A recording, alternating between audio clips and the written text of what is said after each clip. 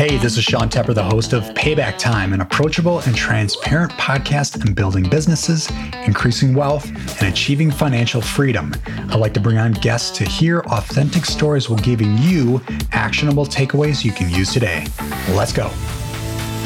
Are you looking to create a SaaS business? This is a great episode that talks about an enterprise SaaS, specifically in the data analytics space. We talk about how long it took, how many years it took to get to $1 million ARR. We also talk about what kind of revenues they're on track to generate this year, which is about 16 million. They have about 30 employees, and the sales cycles are quite interesting. And we actually talk about how do you, if you're somebody who's looking to build a SaaS, how do you onboard enterprise clients and how do you structure the contracts? That can be a little tricky if you've never worked in this space, but we break it down in this episode. All right, let's get into it. Please welcome Jonathan Chin. Jonathan, welcome to the show. Hey, Sean. Great to be here, and thanks for having me on. Yeah, thanks for joining me. So why don't you kick us off and tell us about your background? Yeah, so my name's Jonathan Chin. I'm the co-founder here, data as a service company called Factious. And my current role right now is I run the growth and data strategy here. Although being a co-founder, I've worn many hats through our history, from everything to product to sales to taking out the trash. I've done kind of everything from a spectrum perspective as far as a technology company and building one up. Let's see. I went to school at UC Santa Barbara down in California. I'm originally a Californian. I live now in Portland, Oregon. I studied business economics and accounting, believe it or not. That's where I started my career as a CPA firm and as a tax accountant before getting here. Gotcha. Okay, so let's talk about the transition point. This seems to be a hard point in people's careers is, hey, I'm working a full-time job, corporate America, let's say, and I want to create a business and make that jump. So were you bootstrapping this new business a little bit, or did you raise funds to go all in? How did that work? It was definitely bootstrapped. I did kind of have an unconventional, I'd say, path into entrepreneurship, and I'd say very lucky and fortunate. My co-founder, a guy called Dan Afrasiabi, he's on our board now. He was the founding CEO, and he was an experienced entrepreneur that we met through mutual friends, and took me under his wing as kind of the number two. And when we say bootstrapped, we were definitely using some of his personal funds to really get the company started before. So I had a really fortunate opportunity to learn entrepreneurship from someone that was experienced. And but transitioning from bootstrap to actually raising money became kind of a pretty fast learning process and experience. Sure. How long did you bootstrap the company before jumping in? So I'd say we took our first angel money before actually raising a real round, probably a year and a half after. We were kind of solidifying a quote unquote, a vision and an idea before we went out to friendlies. And we did eventually convince a handful of angel investors to kind of come in. So in a way, it was still bootstrapped, but just with other people's money at that point. Sure. Before raising an actual round of funding. So a year and a half in, you bootstrapped. Were you able to, or here's a question for you. How long did it take to get your first client? That's a great question. So originally, we were in build mode for probably 6 to 8 months when we first started the company with, no customers, building tech. And what we built was an application that analyzed consumer transaction data. So think like credit cards and debit cards. And every time you swipe, we'd see what you see on your bank account. And the idea was originally, this is very, very long ago, about 10, 12 years ago. The idea was you'd link your bank account so we could get access to your transactions. And then we would give you reward points for spending at certain places. And essentially those reward points you could use and redeem for certain things like a chance to win a new car or like a new TV or something like that.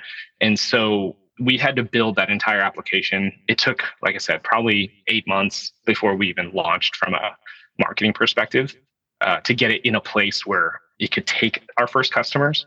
So that was quite a journey. And it was fun. It was really fun, but it was always that when you click the on button and you're like, okay, will anyone actually sign up and give us their data and think this is cool?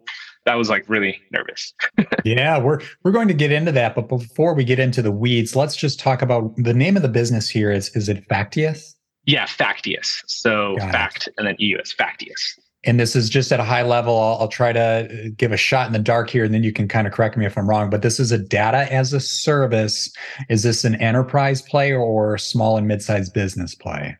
It's right now an enterprise play. Okay. So all of our customers are large enterprises or pretty large, medium-sized enterprises. We think from a value perspective, our data has a down market opportunity. What we're not struggling with, but debating internally is always, do we do that ourselves or do we find a partner to help us kind of get to that? Well, we call it the long tail, but kind of the SMB market where I still think there's a huge play for data and more intelligence there and running businesses more efficiently with the type of data we have. But it's tough. There's a lot of businesses out there. That's a lot of salespeople, a lot of account management people, a lot of marketing, and also product market fit. Like there's a lot of different subsegments and niches that you need to kind of productize for. Sure. Just a pause here. I'd like to kind of talk to the audience a little bit. So with Jonathan's company, he's got a B2B enterprise SaaS play.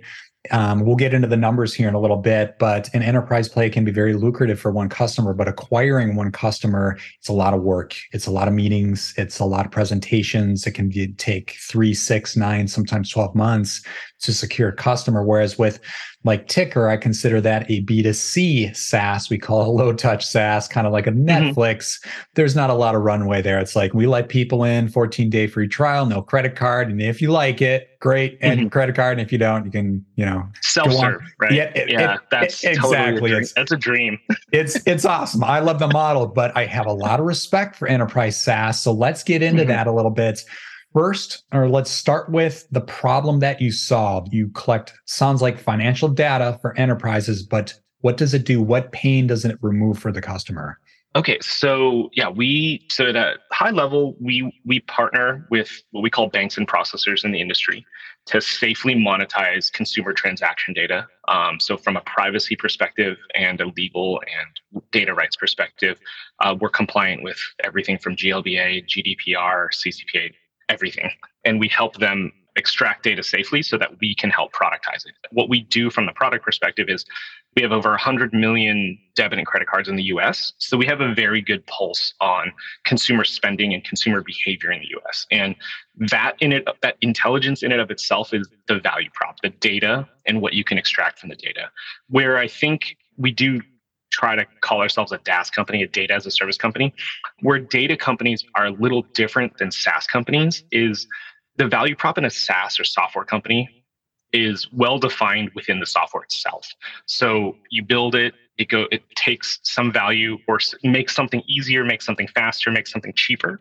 And like your business, people either want it or they don't, and they pay for it or they don't or they think it's worth whatever the monthly or annual charges are. Where data becomes a little different is data is a lot more like, I call it like clay, and SaaS is like a hammer. A hammer hits a nail or creates force when you swing it. Clay can be molded into many different value props. So some of our customers are hedge funds and investors, active retail or stock traders. They use our data to try to forecast like revenue for like Target or Walmart before earnings announcements. It's a value proposition. Our data definitely can do that. And most of our revenue right now comes from that. However, we are trying to get into the retail market. So someone like Starbucks, they could use exactly the same data that we give to a hedge fund, but they'll use it to try to figure out which independent coffee brands in each city or region are encroaching and taking Starbucks customers away. So that's where data as a service is it's really interesting and exciting, but it also does become kind of, it's hard. Like you have to help educate your customer. And the idea though is it's very leverageable. The same data set can solve so many different use cases. Theoretically, our company should be able to make a ton of money, be worth a lot. That's the goal and the idea. I like that analogy of, a data company being clay, because you're right. One customer may use it for this use case and another company or customer may use it for something entirely different. Bingo. Right. So I assume, you onboard a customer And you probably have like an account team that kind of works with that customer to kind of like, okay, what do you want your dashboard to look like? Or what are you looking for? Is that true? You have a team working with each customer? It's sort of. We have essentially, our account/product team, and really it lives in product because that's those are our experts on the data itself and what it can and can't do and how you can and can't use it. And when I say you can and can't, it's because data does have limitations at some point. When you only have US data, you have nothing really on Canada. So there are natural limitations to data itself. But to be honest, a lot of that actually comes pre-customer, which is, to your point on enterprise sales, you're investing a lot in each sale. But it is a bit of like the horse leading the horse to water. People are interested in data.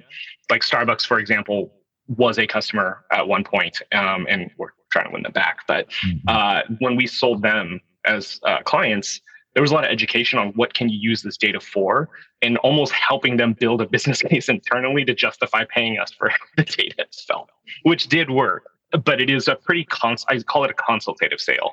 And a lot of what you described happens actually up front before the sale. And then the idea, though, is we can propagate value throughout. Once we get the foot in the door, we can open up more opportunities because, like I said, in Starbucks, they have a very large company. They have a marketing team, a real estate team to try to find new locations. Where should they open the new one? Competitive analysis or intelligence team. There's so many different teams that could use the data, and opening up more use cases would help us grow the account. And that's kind of a land and expand strategy for the data. Gotcha.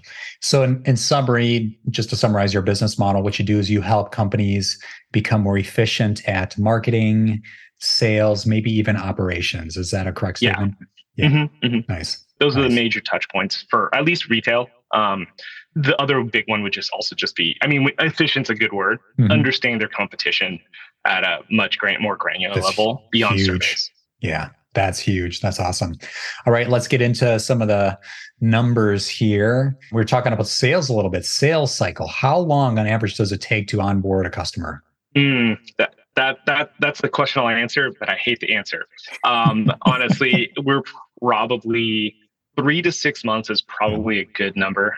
And some extend longer than that. I'd say that definitely is correlated with the dollar amounts, meaning the higher dollar amounts are a lot closer to 6 months and the smaller dollar amounts are closer to 3 months.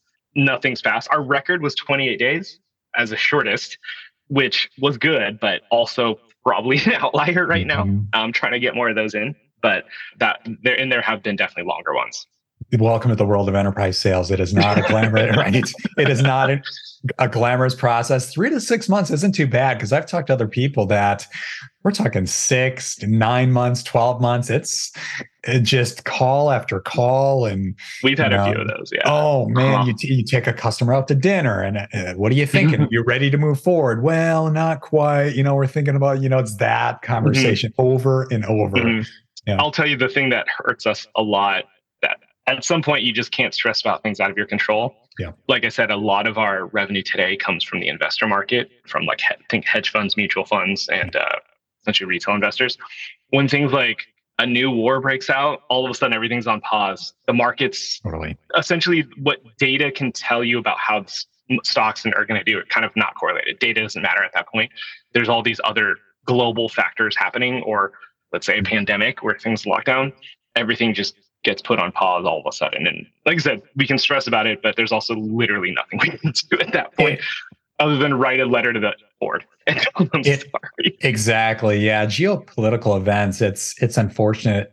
I actually just released a YouTube video, or it soon will be released as of the recording of this video, talking about some of these events can be really short, like an impact to the stock market, and some can be fairly long. And in your case, in the sales cycle, it's the same thing. It's like, can be a blip on the radar, or it's like, all right, here we sit for the next few months. We're going to have to deal with this in pause mode. Yeah. And it's always weird. You run your own company. It's hard because no one's saying no. They're just saying, hey, not right now. Yeah. So forecasting your own business becomes just very hard and difficult. But at the same time, we have no control over these types of things. They just seem to be happening more frequently these days. Right. Yeah. It's no kidding, around the globe. Interesting time to live. All right, let's get into the numbers a little more. I want to talk about average contract size and then revenues of your company. Can you give us, what is the range on the low end to the high end, your average contract size? So we break our market up, kind of matching the data products that we build. We don't have that many, so it's not a lot, but it's good to understand. In the data world, the top end of the market, I call them the high data acumen enterprises. They've invested a lot of people, money, and technology efforts into building a very robust internal data practice. And those guys really like to buy what we call it row level data, but really just think of it as a stream of data where they're doing all the data science and analysis on their end because they've essentially hired and invested in people and technology to do that. And we're really just supplying the raw materials, the data itself. Those contracts actually, ironically, because we do less, we actually charge more for, because there's more you can get, there's more value. And those average probably in the low seven figures. So high six-figure per year, per annums deals, where that's, like I said, these are large enterprises that have really invested in kind of building that team. And that's a very small segment of the market, but it does exist. Kind of the meat of the market where we actually do a lot of the data science. And the word we use is paneling, but really it means we select kind of the best cardholders that we have that are using it. As maybe you guys know, but maybe you don't, but the average American has 4 credit and debit cards in their wallet. I think I have maybe 6. Most of us have more than one. One's the primary, or maybe 2 are the primary, and the others are kind of just, you have accounts and they have cards. So we filter out just kind of the top of wallet cards and make a really nice data panel where it's what we call very representative of US spending. And those contracts probably range in the few $100,000 per year range. It's for companies that the heavy lifting that we're doing, the heavy lifting, they're really just extracting insight from, okay, now I want to do exactly what you're saying. Understand my customer better, understand my competition better, understand maybe geo spending behaviors better, those type of things. They can extract that very easily out of this product. We don't yet have a product down market where it's kind of, like I said, sub 6 figures. We think there is an appetite in the market there. And it's more about what is the right product, what is the right fit, and how do you approach that market. But we do think opportunistically that's a very green field. And do you do any kind of trial period with your customers? Like, we can set up the dashboard, let you play with it for 30, 60, 90 days or whatever. Then after that, we enter into the contract. Yeah, that's it. And we 100% do. In the data industry, it's really interesting. It's essentially become, I think, kind of part of the sales process, what we call, some people call it a back test, some people call it a trial period, where historical data. So think like a data that's maybe I have data every day. So I have yesterday's data today. So very recent data, but usually for a trial, we'll give them data that's 3, 6, maybe even a year old. And really what people are doing, and trial periods last between 45 to 90 days. What our clients or prospects are doing are really, they're just trying to match up. We tell them our data's good and representative spending. So like hedge funds, what they would do is they'll take a look at the data and say, if I had this data last year, how might my trading have been different, and would that have worked out positively for me? A retailer might say, like Starbucks, for example, they'll take the trial period and say, your data says that Philz and Blue Bottle Coffee are encroaching on our market in California.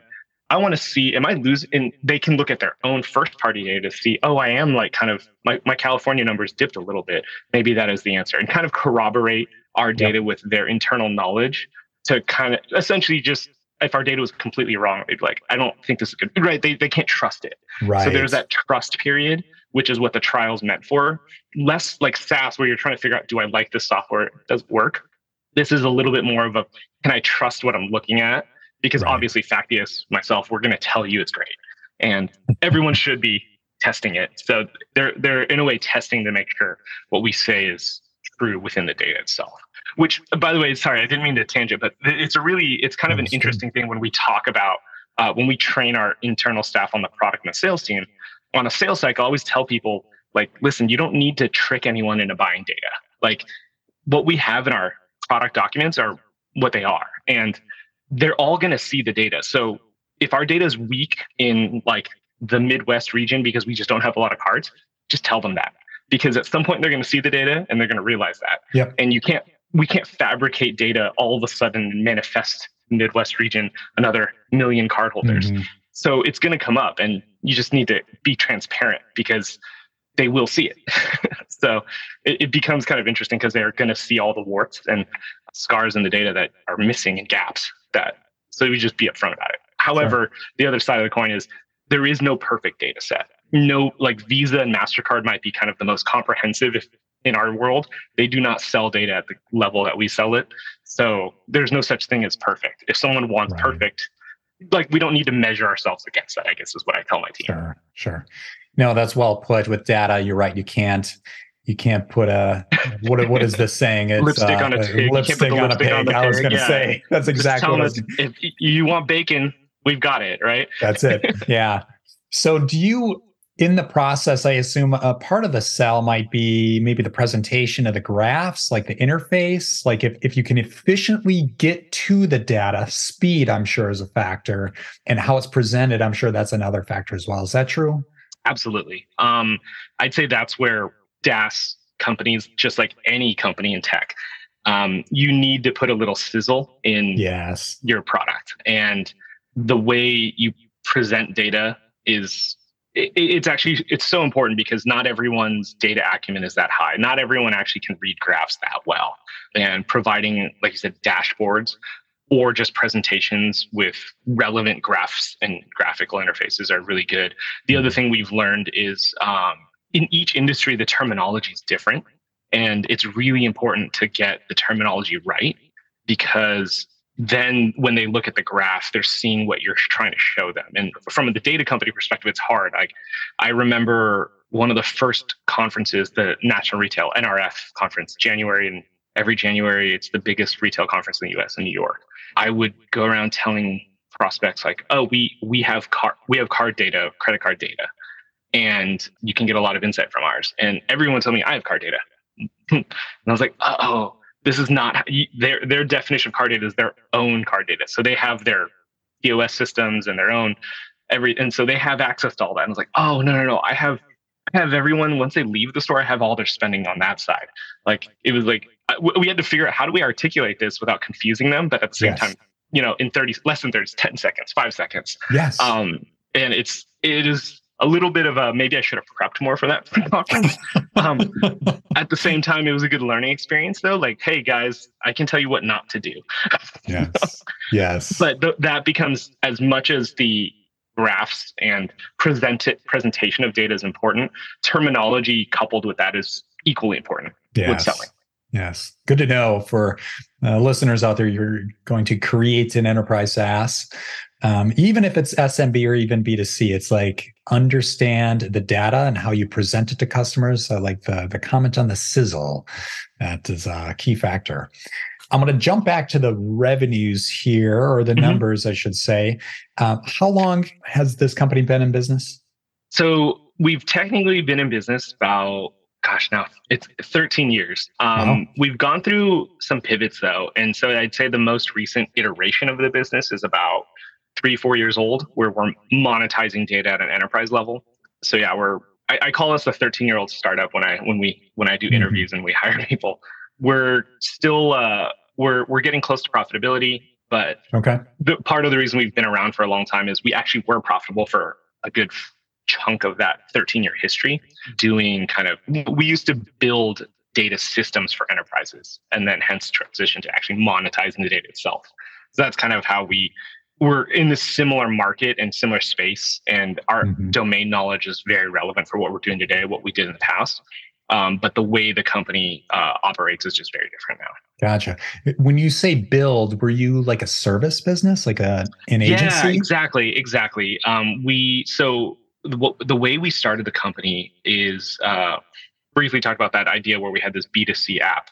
We quickly pivoted, and to be honest, it was not so much we failed at the app and pivoted. It was more we did some very, very deep analysis on the cost of customer acquisition of B2C, and what we hypothesized was a critical mass and scale and how much money it would take to get to, I think we had on our little rewards app online, we had like 60,000 to 100,000 users. They're all free. So it's easy to get people to sign up for something for free.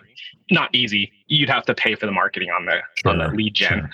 But we quickly realized, just literally talking to customers, we were trying to sell ad space on our app where McDonald's could target Burger King customers, and I could assure them based on transaction data, they had not shopped at McDonald's for the past 6 weeks.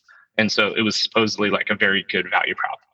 And really everybody we talked to said, when you get to maybe 5 million customers, then I'll be interested. But 100,000 is just too small for me to pay attention to this. And I was like, okay, that's fair. And then, like I said, we did a very deep analysis on cost of customer acquisition and what it would take to get to 5 million users. And we're like, and a time horizon of X. Yeah. And we're like, wow, that's a lot of money really fast. And that was kind of some napkin math. It's not a lot of things can happen in between that change that for good or for bad. But in situations like that, you're conservative. And sorry, I didn't mean to be long-winded on this, but what we ended up doing was the tech we built for the reward app was essentially 80% of it was really good at analyzing consumer transaction data. The app part for the rewards was a very small piece of the tech because we had to go through banking systems and understanding all the transaction data and managing that data. So we essentially pivoted that part of the tech into what you call like a B2B service business. And if for listeners out there that don't know this, the US banking systems are still being run on very old 80s mainframes. And so when we started kind of doing some biz dev work on discovering that, we realized, we have something that could modernize a lot of these systems. And that became kind of the pivot point where it was a service business and we'd go to banks and processors. We wouldn't actually replace things, mainly because it was really scary for people to say, well, if your system goes down, people might not have access to their money. And we're like, yeah, we don't want to do that either. But what we did pitch them was, if you let us, if you extract the data out of the mainframes into a modern data architecture, you can extract a lot of value, understanding customers, putting like AI tech on top of it. AI back then was really honestly just math, statistics, algorithms. And you could analyze that on modern cloud architecture that you couldn't do on these 80s mainframes. And so they could do more interesting things. The classic example I always tell people was a lot of banks, they'd have like seasonal marketing. So like in the spring, they would market new cars and auto loans and mortgages in the summer. And that's when school's out. It was very seasonal, which, makes some sense. But really it was like, you could be a lot more targeted and personalized. And so the example was like, if you analyze, let's say, Sean's transaction data, and we see, Sean has an increase in auto repair bills in October. And it seems to be like every month he's spending $500-$600 on these auto repairs. Maybe he's actually a better target for an auto loan than waiting till springtime. Right. Because he might be, So essentially, once you extract the data out of the mainframes and into modern architecture, like these are like SQL systems essentially in the cloud, then you can put that type of intelligence. So we built these out for a lot of banks and processors. And that was essentially, like I said, our profitable period where we were doing this as a service. Right. I could see that. And then you kind of transitioned to the data as a service. Do you still have the service arm of your business still in operations? No, we sunsetted that. When I say sunset, we sold it all off to the actual customers. Probably, I want to say 2 years ago was the last like bits of services we essentially built systems and then we sold service contracts on top of the system. That was kind of what we did. And then just transitioned off that a few years ago. But like I said, we're working with the same data now, monetizing transaction data. So our domain knowledge is extremely high in the industry as far as understanding and working with transaction data. Right. It's not that easy to work with. That's, I guess, what I'm saying. If you just took raw banking data, no one could just like make sense. Sure. So that gave us a little edge. You as a business, your team, when I say you, was like, hey, we can continue this route where we, provide a service and then we sell contracts with the service, or we can look at a more scalable model, look at SaaS, but call it data as a service, which is kind of its own segment. So that's the decision you made. Like, let's look at something that's much more scalable. We're going to the moon. That's why we're looking at a data as a service play. You sound like one of our investors. They're like, yeah, this service business is great. You guys are profitable. It's like, where's the multiple? Where's the exit strategy? Yes. Where's this? And you hit it right on the head as far as the decision. I'd say what made it a little easier was we actually did have it actually started in the investment space. We had some companies, hedge funds and companies servicing hedge funds approach us about, hey, we heard you guys have transaction data. we'd be interested in buying it. And at the time, the data rights and the contracts, we weren't allowed to, but that did kind of essentially pique the interest and allowed us to explore and analyze that segment, to your point, and just say, hey, this is actually a growing segment. Year over year is growing quite large. It's much more, like you said, a SaaS, DaaS type of business where you rinse and repeat. You can scale up faster. Contracts are big. Demand is growing. So that allowed us to look there. So I would say it wasn't just come out thin air. We did get some luck, and some people approached us about buying our data already. That's the beautiful thing, is when you have a customer out there that kind of approaches you with an idea of, hey, could it do this? You want to totally be open-minded to that conversation, because your business could pivot in a pretty scalable direction. It sounds like that's what happened to you guys. Totally. That's actually, I'd say, a piece of advice. Always take calls that might sound a little weird like that.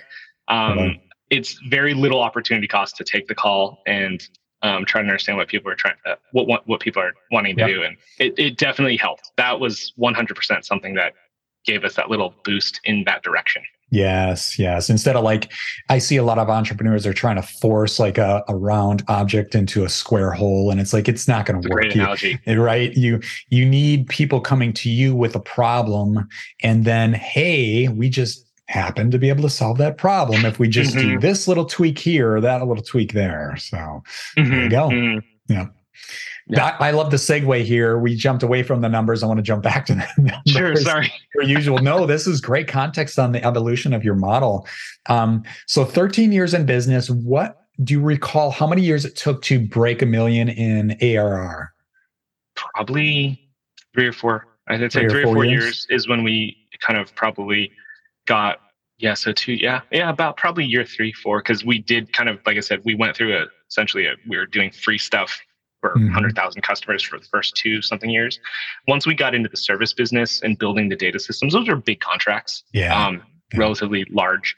Landing those contracts, that was probably, those were very long sales cycles. But those became multi-year deals though, which actually did help. So I'd say, probably around year 3.5 is when we got there. 3-4 years in revenue to get to $1 million in revenue. Okay. And then 2022, do you recall what your revenue was?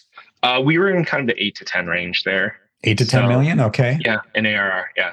Nice. And then 2023 projected. We're hoping to double our 2022. So 16 to 20. Hey, nice work. It's been a good year. From a data launching perspective, we brought on a new data partner that's been an extremely good data set. And that's another thing that's actually pretty interesting about DaaS versus SaaS. Your raw materials, your source data really has a lot of influence on how successful you can be, which makes sense if you think about if you only had California data, there's a limited use case. If you have all of the US, it's great. If you had the whole world, it's even better, right? So acquiring data contracts is just as important as selling your data and building your products. You can't just build, like in SaaS, you can build your product and build features, and you have probably a Jira board of what you add and don't add. Sure. Where in data, a lot of times you kind of win at the beginning on your raw materials. You still have to execute everything else, but what I said earlier, you can't just fabricate data. So if your data doesn't have that much utility, you're not going to really translate that into a lot of sales either. Totally. Expansion revenue, what does that look like as far as a percentage year over year? Do you know over the last year or two? It's a tough one for me to probably pinpoint, to be honest. We do have, that does exist, and that's definitely part of our growth strategy. I couldn't off the top of my head tell you the number, but I could at least explain how it works in our world, like what expansion revenue looks like, at least in both markets. So like I was saying earlier, in the retail market, Starbucks, we might need to get one department, let's just say like their market intelligence department. Yep. Then the marketing department, maybe the real estate department, they eventually start buying rights to the data so that they can use it within their ecosystems. And landing and expanding is always much easier than trying to sell them individually. And then what's really interesting in the hedge fund world, I don't know how much of listeners understand how a lot of hedge funds work, but many of the very large hedge funds, let's just say like Millennium or Citadel, they're actually broken up into what they call pod structures, where essentially it's one big hedge fund broken up into like 50 mini hedge funds. And the mini hedge funds technically are actually not allowed to talk or collaborate because they don't want people to, like, the idea is that they all have 50 different strategies and some smart guy picking stocks on this one strategy. And if they collaborate too much, they actually might converge into similar strategies or like strategies. And the idea is diversify. Just like everyone in our own personal finance, everyone says diversify. Hedge funds do the same thing with what they call different portfolio managers. So 50 different pods within one hedge fund. Usually when we sell our data to a hedge fund, it's a handful of pods that are interested in the data. So each year, more and more get turned on. Got it. Let's take a quick commercial break. Do you feel like stock investing is too confusing, too time-consuming, or too risky? It doesn't have to be. If you ever considered investing on your own but you don't know where to start, I welcome you to check out Ticker. Ticker guides you through your investment journey by steering you towards safe investments and away from risky investments. There were two main reasons why I created Ticker. Number one, I wanted to remove emotions from investing. In other words, I wanted a software to make buying and selling decisions for me so I don't have to. And number two, I wanted to save time. Analyzing stocks can take hours, if not days, and I didn't want to spend all day looking at the computer. I have other hobbies in life I'd rather be enjoying. If you're interested, you can get started with a free trial. Visit ticker.com. That's TYKR.com. Again, ticker.com. And do you charge based on like data usage, kind of like you think of like AWS or Azure, it's based on usage, or is it seats, like amount of users? It's actually, it's kind of this weird, it's actually more like seats, to be honest. It is more like seats. So what we do for like these, like I said, we call them pod shops, but there's like a license per pod. And what's actually nice is it's a self-regulated type of thing where they can get in a lot of trouble if they're with the SEC, if they're trading using data that they're not supposed to use. So they're disincented to cheat. So if even though I have a data pipe set up for, let's say, one of the big hedge funds, let's say Citadel, technically I have no control if they wanted to share the data with all 50 pods. And I can't really police that at all because the data's on their side of the fence. But what's nice is from a regulatory perspective, they're very disincented to do that because they can get a lot of trouble. So we kind of have that trust barrier where they have to buy additional seat licenses for each one, and they're all priced out. And actually the pricing that I quoted you were actually, like I said, it varies between, and sometimes we do like an enterprise deal. That's the 7-figure deals where like, all right, you want economies of scale. We want a large contract. You want to turn everyone on. We'll build that in. Those are like those 7-figure deals. Gotcha. Okay. And how many employees at the company? I want to say we just finally hit 30. So nice. Still pretty small. Still know everyone's name. That's good. It's good. Yeah. You're in a good spot. 30 employees at estimated or projected 16 million in revenue. Looks like you're about to be profitable. Yeah, that's exactly right. Yeah. Pretty excited. How much have you raised to date? I want to say we just closed I think we technically call it a Series B. Sounds right. Last year. Up to date, I want to say we raised probably 15 million. Okay. Nice. Around there, I think. That's probably a ballpark, but yeah, it's close. Sitting in your Series B, that sounds right based on some of the other guests I've had on that have SaaS businesses. But that's great. You guys are in a really healthy spot. Good to see you're expanding. Before we jump to the rapid fire round, what is one key takeaway you can give to somebody who's an aspiring entrepreneur that wants to create an enterprise SaaS business? So I would say, I think one of the things that have benefited me in my career and being where I am today has always been immerse yourself in other knowledge. I'd say when I say other knowledge, being an expert in what you do in your industry is really important. But entrepreneurs, we literally solve problems that people don't know exist yet. And in order to do that, you have to have knowledge outside of your own domain to really help solve the problems. It sounds really vague, but like for me, when we started the company as like this B2C application, trying to give people reward points, I had no idea how banking technology worked in the whole industry. And it was only until diving into all the essentially inefficiencies in that market that we could see kind of the forest from the trees. And where the opportunity was in the initial pivot, which was, these people don't have, the US is this amazing technology country, but the banking system is actually extremely lagging. And the reason there's less innovation in the banking sectors and why other countries are growing faster is because the systems are so old. And how can we approach that? And like I said, you don't learn that in school. You don't really learn that on the job either when we were doing what we were doing. It was more just having that ability to educate, self-educate and motivate and learn and read and research. So I think that's like really important to kind of think outside of your own domain. I wouldn't say outside the box. And it's not even about trying to find an idea. It's just learn about industries and things. That's, I think, really, really important. That advice is actually very much in line with Ray Dalio. He owns the largest hedge fund in the world. He actually does not hire anybody who has went to school for economics or finance. He likes to hire art students or teachers, or I shouldn't say somebody in the trade, maybe somebody in the trades, but somebody who has that ability to switch gears from one industry to the next and quickly understand and learn things on their own, and at the same time have some creative as well as critical thinking. That is a more valuable employee in his eyes than somebody that's like, I only went to school for finance. I only want to have a career in finance. It's because you're siloed. Critical thinking. That's a huge skill. And another example I've seen, Two Sigma, a good friend of mine works there. They're one of the largest systematic hedge funds, which really just means they use a lot of AI to do the trading for them.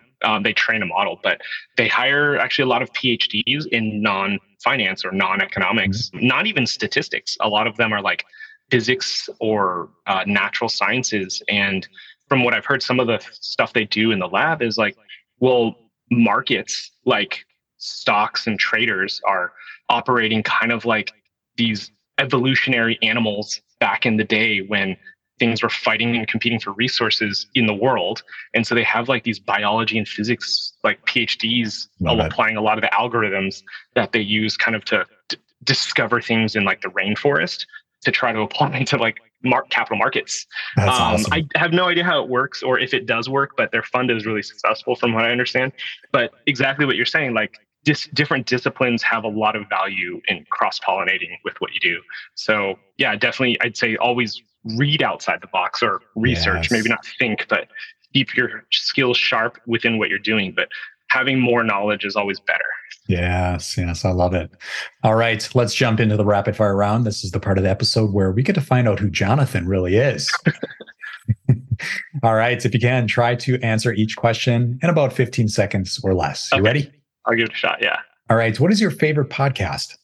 Well, besides this podcast, Payback, I'd say Radiolab. I'm a big fan, and podcasts are a great way to consume what we were just talking about, knowledge about other things.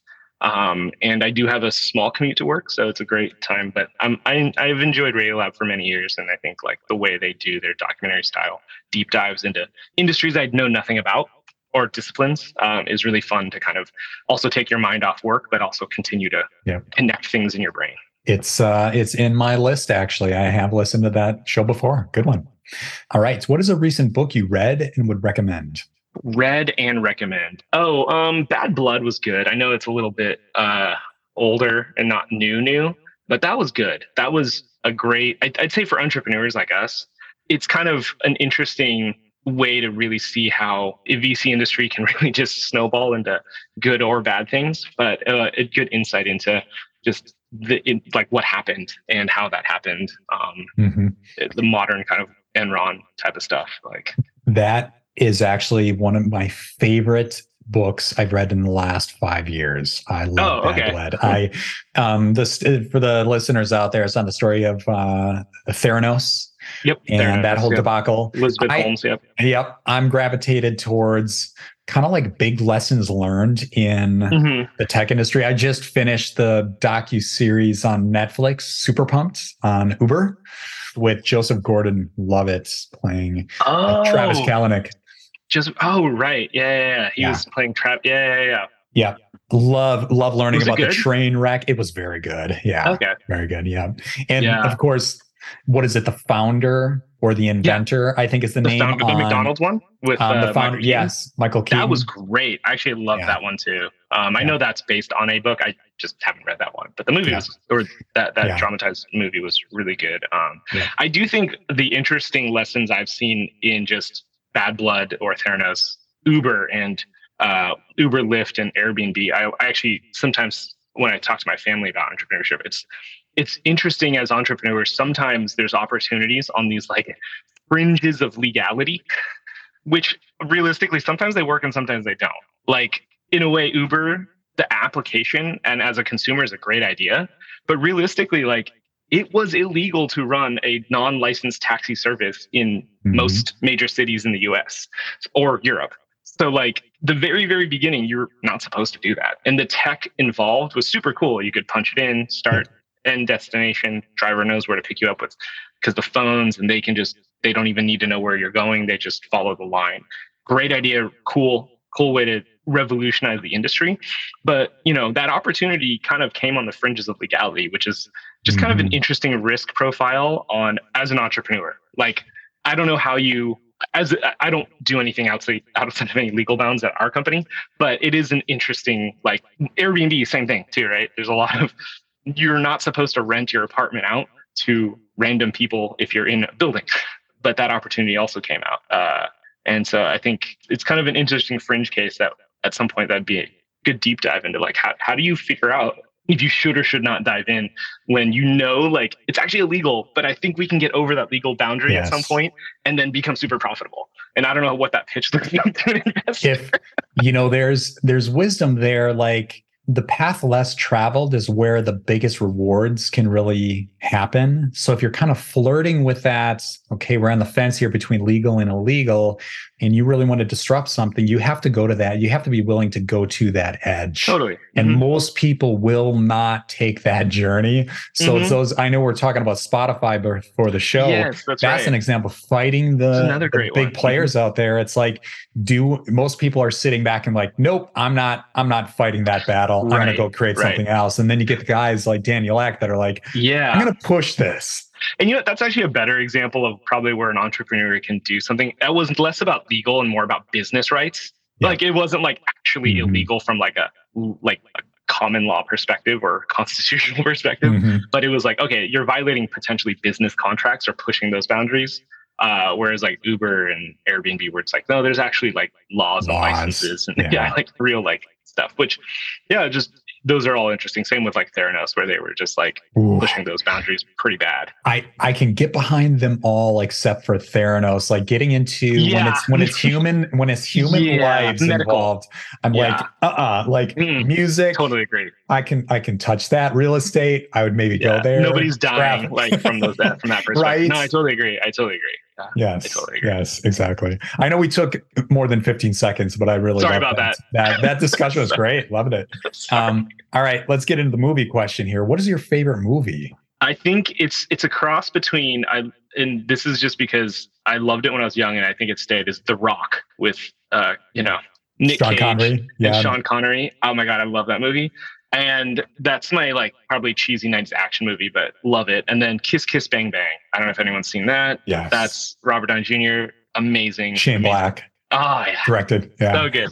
And I love noir, and I like got into noir fiction in college. So read a lot of Raymond Chandler, and then Kiss Kiss Bang Bang was like this perfect mix of like noir, comedy, and Hollywood. Is like super cool. We won't spend too much longer here. I just read Age of Cage. It's on the movie history of Nicolas Cage. Any Nick Cage fans out there, pick up that book. It is the nostalgia from the beginning of his career all the way to the present, even touching on one of the latest comedy films he did, Unbearable Weight of Massive Talent. Yes. That was hilarious. It's so good, but he touches on The Rock and Con Air and Face Off. Like like anybody out there grew up around, like I was born in the early 80s. So anything Nick Cage, like, yes. Totally. Mid-80s, yep. So totally. So yeah, good. Love your choices there. All right. So we got a few more questions here. What is the worst advice you ever received? I'd say, unfortunately, I think that it comes from probably my family in general, but like, it was just definitely pick something stable, and you can have fun outside of work, but you got to do something stable to make money. It was, I feel like my parents immigrated from Hong Kong, and same with most of my extended family. I'd say that was like it's a pretty normal immigrant type of mentality to come and just stabilize life. But I think where I'd say it's the worst advice is, I think separating, like honestly, with a wall your work life and your social and like, I guess, fun life, I think is it's a mistake. A lot of people, this is me personally. I don't, not telling anyone to subscribe to what I believe in, but I personally think there's a lot more, you can mesh and blur those lines a lot more in life. And yes, work-life balance is a super important concept for mental health, and mental health is an important part of work life. But you can make lifelong friends at work. You can have great relationships through work. And I think denying that and separating those two so in silos is kind of a mistake, especially in today's age where work is such a big part of your life. So, All right, flip that equation. What is the best advice you ever received? The best advice I've ever received. That's probably also from my parents. My dad definitely always told me to, in his own way, tell me to be humble. And you're never the smartest guy in the room. But growing up playing sports, he was always like, there's always someone better. So don't try to become the best. Just put in your work, do the best you can. But trying to essentially mentally pushing yourself down when there are always going to be smarter people. There's always going to be someone faster than you and jump higher than you in sports. And that's just reality of life. And that's okay. Essentially, it's okay.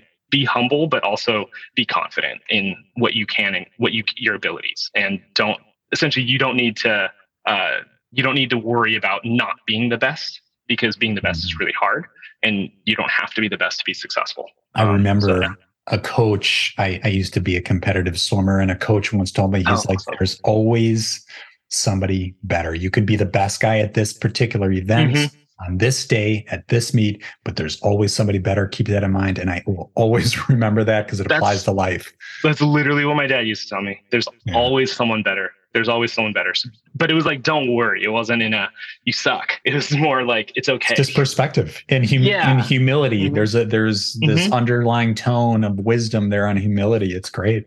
Would you swim? Were you a sprinter, 100 meters? Or I was a backstroker and flyer.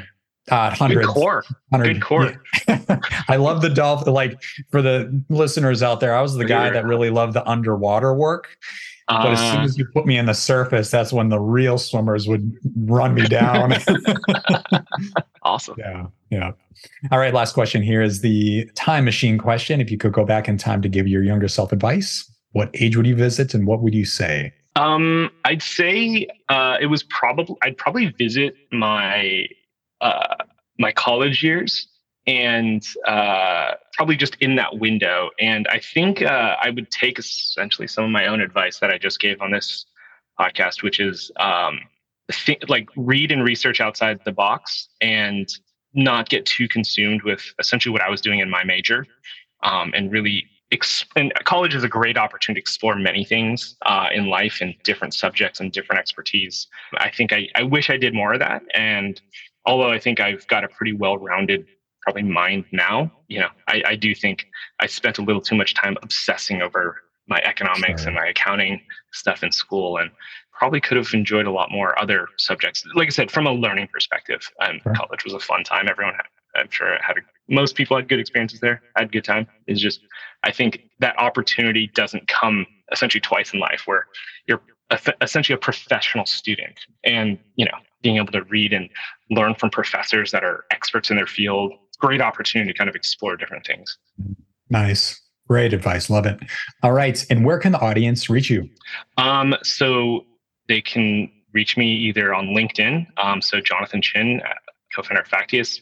I don't think I'm the first result, unfortunately. There's a lot of Jonathan Chins out there. I'm still bummed about that, but I'm pretty easy to find. I think my profile picture needs an update because I had my COVID hair, which was down at my shoulders. And also, so LinkedIn or my name, Jonathan.Chin, CHIN, like the chin, at Factious.com is my email. So anybody interested in talking shop or want to learn more about data, please hit me up. Awesome. All right, Jonathan, thank you so much for your time. Thanks for having me, Sean. It was really great. All right. We'll see ya. Hey, I'd like to say thank you for checking out this podcast. I know there's a lot of other podcasts out there you could be listening to, so thanks for spending some time with me. And if you have a moment, please head over to Apple Podcasts and leave a 5-star review. The more reviews we get, especially 5-star reviews, the higher this podcast will rank in Apple. So thanks for doing that.